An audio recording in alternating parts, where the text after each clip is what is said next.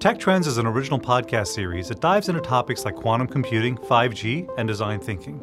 Our conversations touch on how tech can transform the way businesses deliver for their customers, clients, and communities. For more information, visit jpmorgan.com/technology. Hi there, I'm Jennifer Strong, host of In Machines We Trust. We're hard at work on a bunch of new episodes, and in the meantime, we'd like to share another show we made that I think you're going to love. It's about cybercrime, and it's got pirates and cats, too.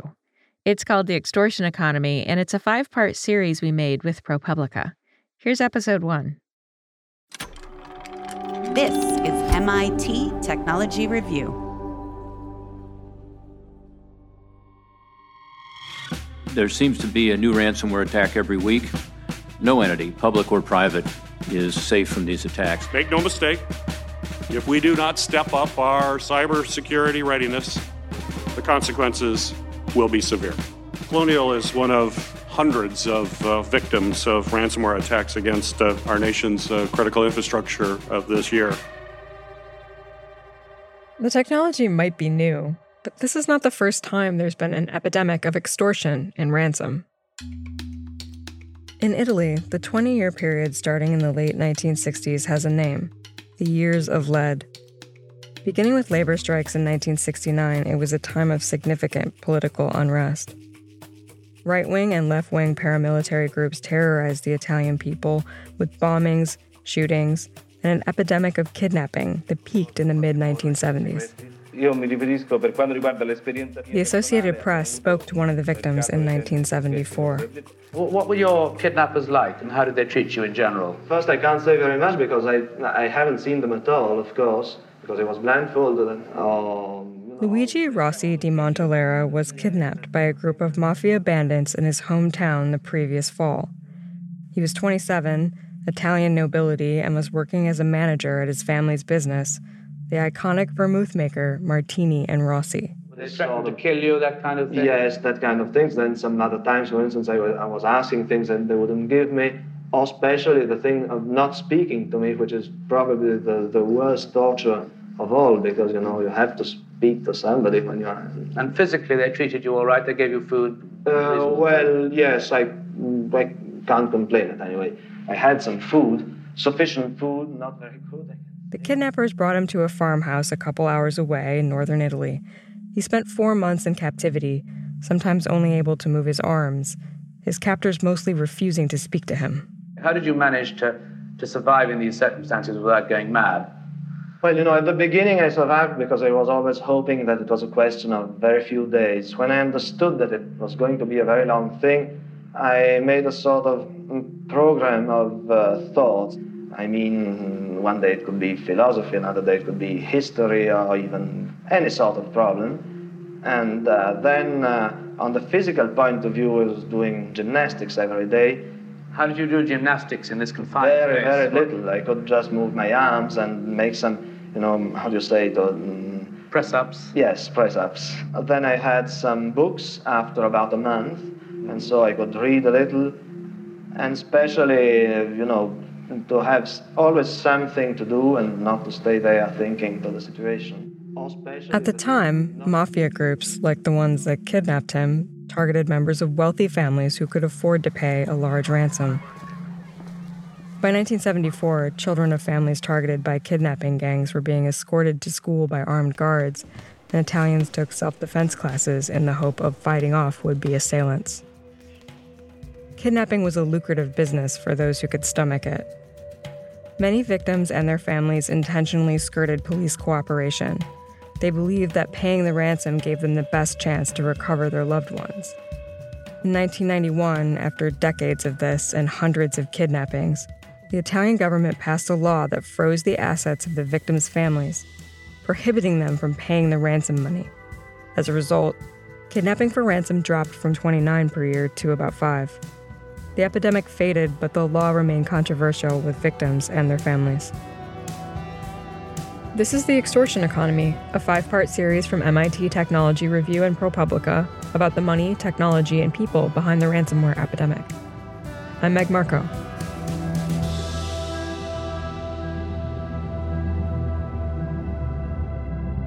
Part 1. The Problem.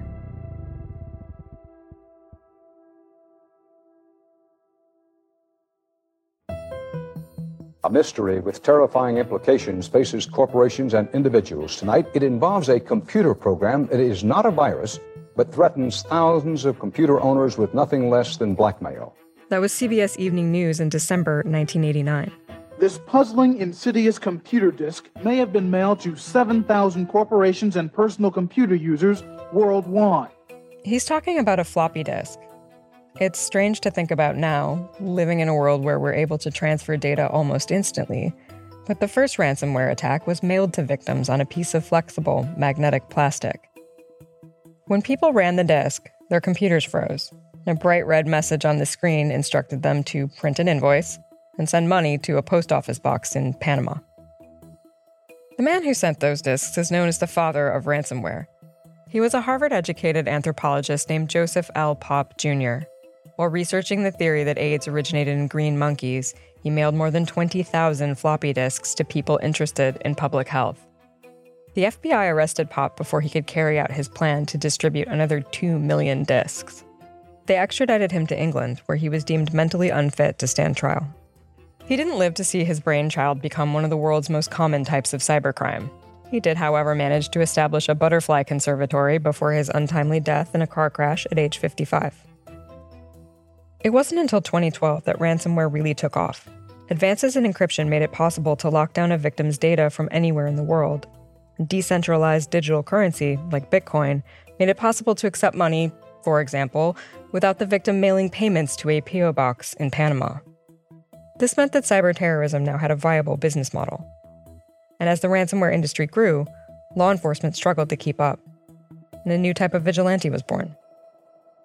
My name is Fabian Wosa, and I'm the CTO at MCSoft, which is a New Zealand antivirus company. I'm a lover of both cats and polar bears. I always kind of joke that I save the world on a daily basis, which obviously isn't true. There are like lots of problems besides ransomware, but in some cases it actually has like major impact on society. He may not save the world every day, but he does save people's data. He's speaking to us from an undisclosed location because he tends to irritate lots of people who are very good at extortion. Essentially, what I do is I try to give like cyber criminals a really, really bad time. On a daily basis, I try to help ransomware victims recover the data that has been encrypted during cyber incidents, help them to either recover their data without paying any ransoms at all, or if that's not possible, at the very least, help them get their systems back up and running as fast as possible. He's part of a group of volunteers who help victims when law enforcement can't. Most of the time, he doesn't ask for money. I didn't set out to become like a ransomware expert or anything like. My primary goal is and always has been to help as many victims as possible recover the data for free. Because, if I lost all the pictures of my cats growing up, right, I would be absolutely devastated. And I would imagine people who have like more relationships than the relationships to their cat would actually feel even worse. I mean, imagine you lost all the pictures and videos that you took of your child growing up. That would be absolutely horrible for anyone. And I don't want people to go through that. So I decided to spend like a significant time of my free time at first. Nowadays, I also get paid to do this job. But especially in the beginning, this was like entirely voluntary. When he first started helping ransomware victims, they were mostly small businesses or individuals. These days, like the ransomware attackers, he is spending more time on bigger targets and bigger ransoms. They are looking for those juicy companies, those juicy enterprise and public networks that they can get into where they can deploy ransomware and have like a huge impact. And naturally, these sorts of attacks draw the attention of the media. I mean, let's be honest, nobody cares if your Uncle Bob gets ransomed, right? However, if like a huge company like Garmin or, for example, TravelX get ransomed and people suddenly are stranded all over the world because they can no longer exchange any cash, that is big news. We'll hear more from him later. If you told me as a child growing up at the end of the Cold War that it would become normal for Russians to attack our schools and hospitals, I would have thought you were crazy. But that's basically what's happening now. That's Tate Ryan Mosley, one of my producers, meeting Douglas Russell. His City Hall office is pretty much what you'd expect. It's the most average office in the most average building you can imagine, except all the windows are painted black. So people can't walk through and just kind of see what's in the room. We have lots of equipment and servers and other things, so. His school district was the victim of a ransomware attack that affected more than 8,000 students. And as the director of technology for the Haverhill Public Schools in Massachusetts, he was the one who received the message from the attackers. Oh, man, I can't believe this is happening. What are we going to do? Oh, my God, how come I didn't see this coming? Why didn't we have better security? When his phone started buzzing in the middle of the night, it didn't take him long to confirm his fear. His district had been attacked by hackers. You've been infected, and we're going to take all your data, and we're going to use it. And if you want it back, you got to contact us this way and do this. And then it gave you email addresses to contact them. They got into our network, into our systems, and they were able to run a virus, a computer program that kind of tries to attack as many computers and systems as you have. We started getting some alerts from some of our systems pretty early in the morning. I happened to wake up around 2:33 and noticed that my phone was just going crazy with alerts. At first glance, I didn't think a lot of it because, it's a school system. Sometimes we have issues. But as I started looking more into it, tried to get into some of the systems, I realized I was having some difficulties.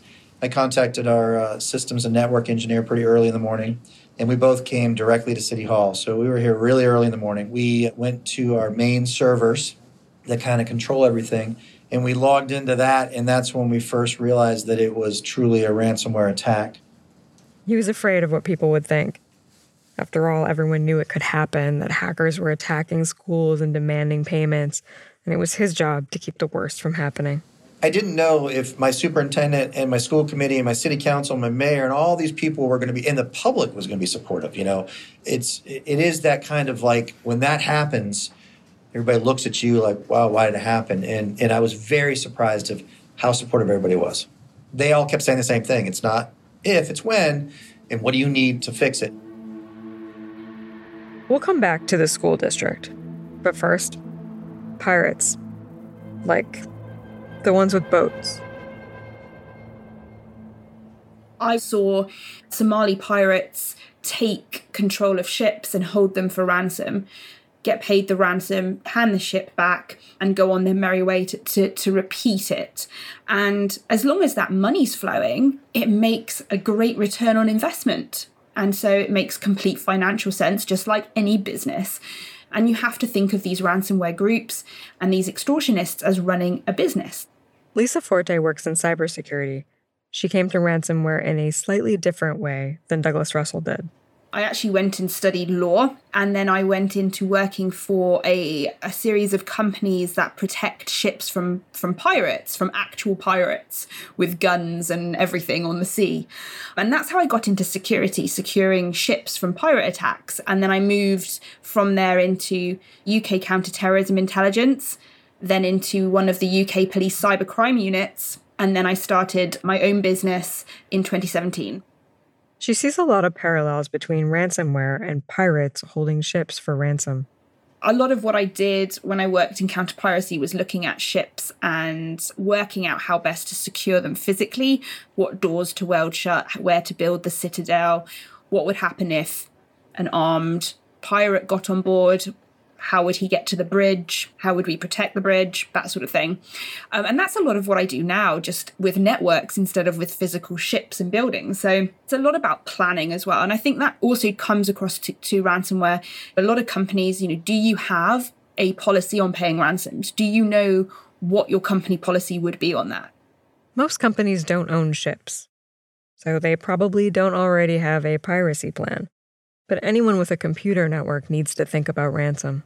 Often what I see is companies who get hit with ransomware or get hit with some sort of blackmail demand have no idea whether they should pay the ransom or not pay. They don't know how to buy Bitcoin. They don't know who would authorize that. And this is all stuff you can plan in advance to make sure you're prepared. And for some companies, that might be under no circumstances ever would we pay a ransom. But for a lot of companies, it would be, well, if they had this data, we would, and so on and so forth. In the middle of an incident where you're in a crisis mode, that is not the time for improvisation. That is very much not the time for improvisation. So you want a plan, you want a playbook, and you want to know what to do, because human beings in crisis situations do not make good decisions. What she's saying is good news for Douglas Russell, sitting in his office with the blacked out windows dealing with a ransomware attack. As a former firefighter and paramedic, he's used to springing into action at a moment's notice. And so immediately we just kind of changed gear and stopped and said, okay, we've been hit by a ransomware. Now we need to figure out how bad we were hit and how many devices were affected and what we need to do to recover from that. He had backups and a plan, so a school district didn't have to pay. The biggest thing I realized was the first day when the superintendent sat down with me and we talked, and she said, all right, how much is it going to cost me to fix this? And I'm like, well, I don't know yet. And so her next question was, well, how much are they asking for? And I'm like, I don't know, and we're not paying it. And as soon as I said basically that relief came down, because she looked at me and she's like, really? And I'm like, nope, we can recover from this. Paying a ransom incentivizes future attacks, so it's good that they were prepared. But what happens if you aren't? I think, with my police hat on, I would always have said, absolutely no way, don't pay, because you are funding organised crime, you're funding the problem, essentially. However, having spent a lot of time with businesses, there are legitimate situations where it's in the business interest to pay purely because you don't have the ability to get back on your feet, either at all or fast enough. So it makes economical sense in some respects to pay. However, I do think we are feeding the problem, and the issue we have is that the ransomware attackers and groups are now becoming exceptionally well funded. And that means that they can innovate faster than we can. And that puts us very much on the back foot. And it's just getting worse. There's a lot of money to be made. It's very easy to make that money. The chances of you getting caught are probably as close to zero as you can probably get with crime. So the risk reward is heavily, heavily skewed in favor of doing it. Even though he didn't need to pay the ransom, in hindsight, Russell says there were still some things he might have done differently. I wish we would have had stronger passwords for some people. I wish we would have had more training than we already have about not to click links on emails. And I wish there were certain systems that we had quarantined off differently than we had. But there's a lot of things we could have done, but I keep telling myself it doesn't matter because they would have found a different way. Lots of people and institutions are paying ransoms, and that money goes to fund more ransomware attacks. It means that while the attackers have deep pockets, someone like Russell, who only has the budget of a medium-sized school district, is outgunned. He can't compete. He's not alone in struggling with this problem. Lisa Forte has a story she likes to tell about this. Essentially what they used to do is throw ladders up onto the side of the ship, climb up it with guns, board the ship, take control. So that's what we thought the MO was going to be. And they're approaching the ship, and the guys call me and they say, we've got these pirates approaching the ship.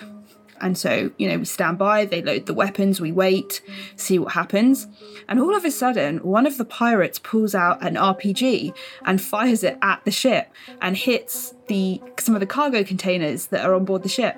And we were all sort of absolutely stunned because we'd never seen this happen before. And suddenly the ship's being hit with RPGs like it's some sort of war zone. So it just goes to show, you think you know the MO of an attacker, you think you know how it's going to go down, and they can surprise you at any point. So yeah, that's you're not expecting that. No, definitely wasn't expecting. That wasn't in my risk plan for that mission. So if paying the ransom funds the technological RPGs that are being shot at your school district, how do you stop the escalating cycle? How do you stop the extortion economy? Forte says we should learn from what happened in Italy when the government banned ransom payments. So initially, obviously, there were some fatalities. There were some tragic circumstances where ransoms weren't paid and people lost their lives or they lost their limbs and so on and so forth. But very quickly, it became completely pointless for the mafia to kidnap people. because there was no money coming their way at the end of it. So that effort was a little bit in vain, and they turned instead to drugs, which they've made a very healthy profit margin on over the last few years. And I sort of feel that's the same in ransomware. You know, if you made it illegal to pay a ransom, if people could not pay a ransom, then the market for ransomware wouldn't exist. This gets to the heart of the problem, that ransomware creates the market for itself. That does not come without a cost. If you don't get rid of the market for it, you'll never get rid of ransomware because it's profitable. And if it's profitable, there's a market for it. So I think you've either got to accept that it's part and parcel of life, which I don't think is perhaps acceptable in many ways, or you have got to do something about it and everyone's got to sort of take a stand. So we looked into it and we found out it's not that simple. Next time on The Extortion Economy, we meet the guy who became a ransom negotiator by accident. And I sort of reluctantly agreed, and then it sort of snowballed, and it became like almost an everyday thing. This series is produced by Emma Silikins, Tate Ryan Mosley, and Anthony Green. It's inspired by reporting by Renee Dudley and Daniel Golden from ProPublica. We're edited by Bobby Johnson, Michael Riley, Matt Honan, and Robin Fields. Our mix engineer is Eric Gomez, with help from Rebecca Weinman, and theme music by Jacob Gorski. The executive producers of the Extortion Economy podcast are me and Jennifer Strong. I'm Meg Marco. Thanks for listening.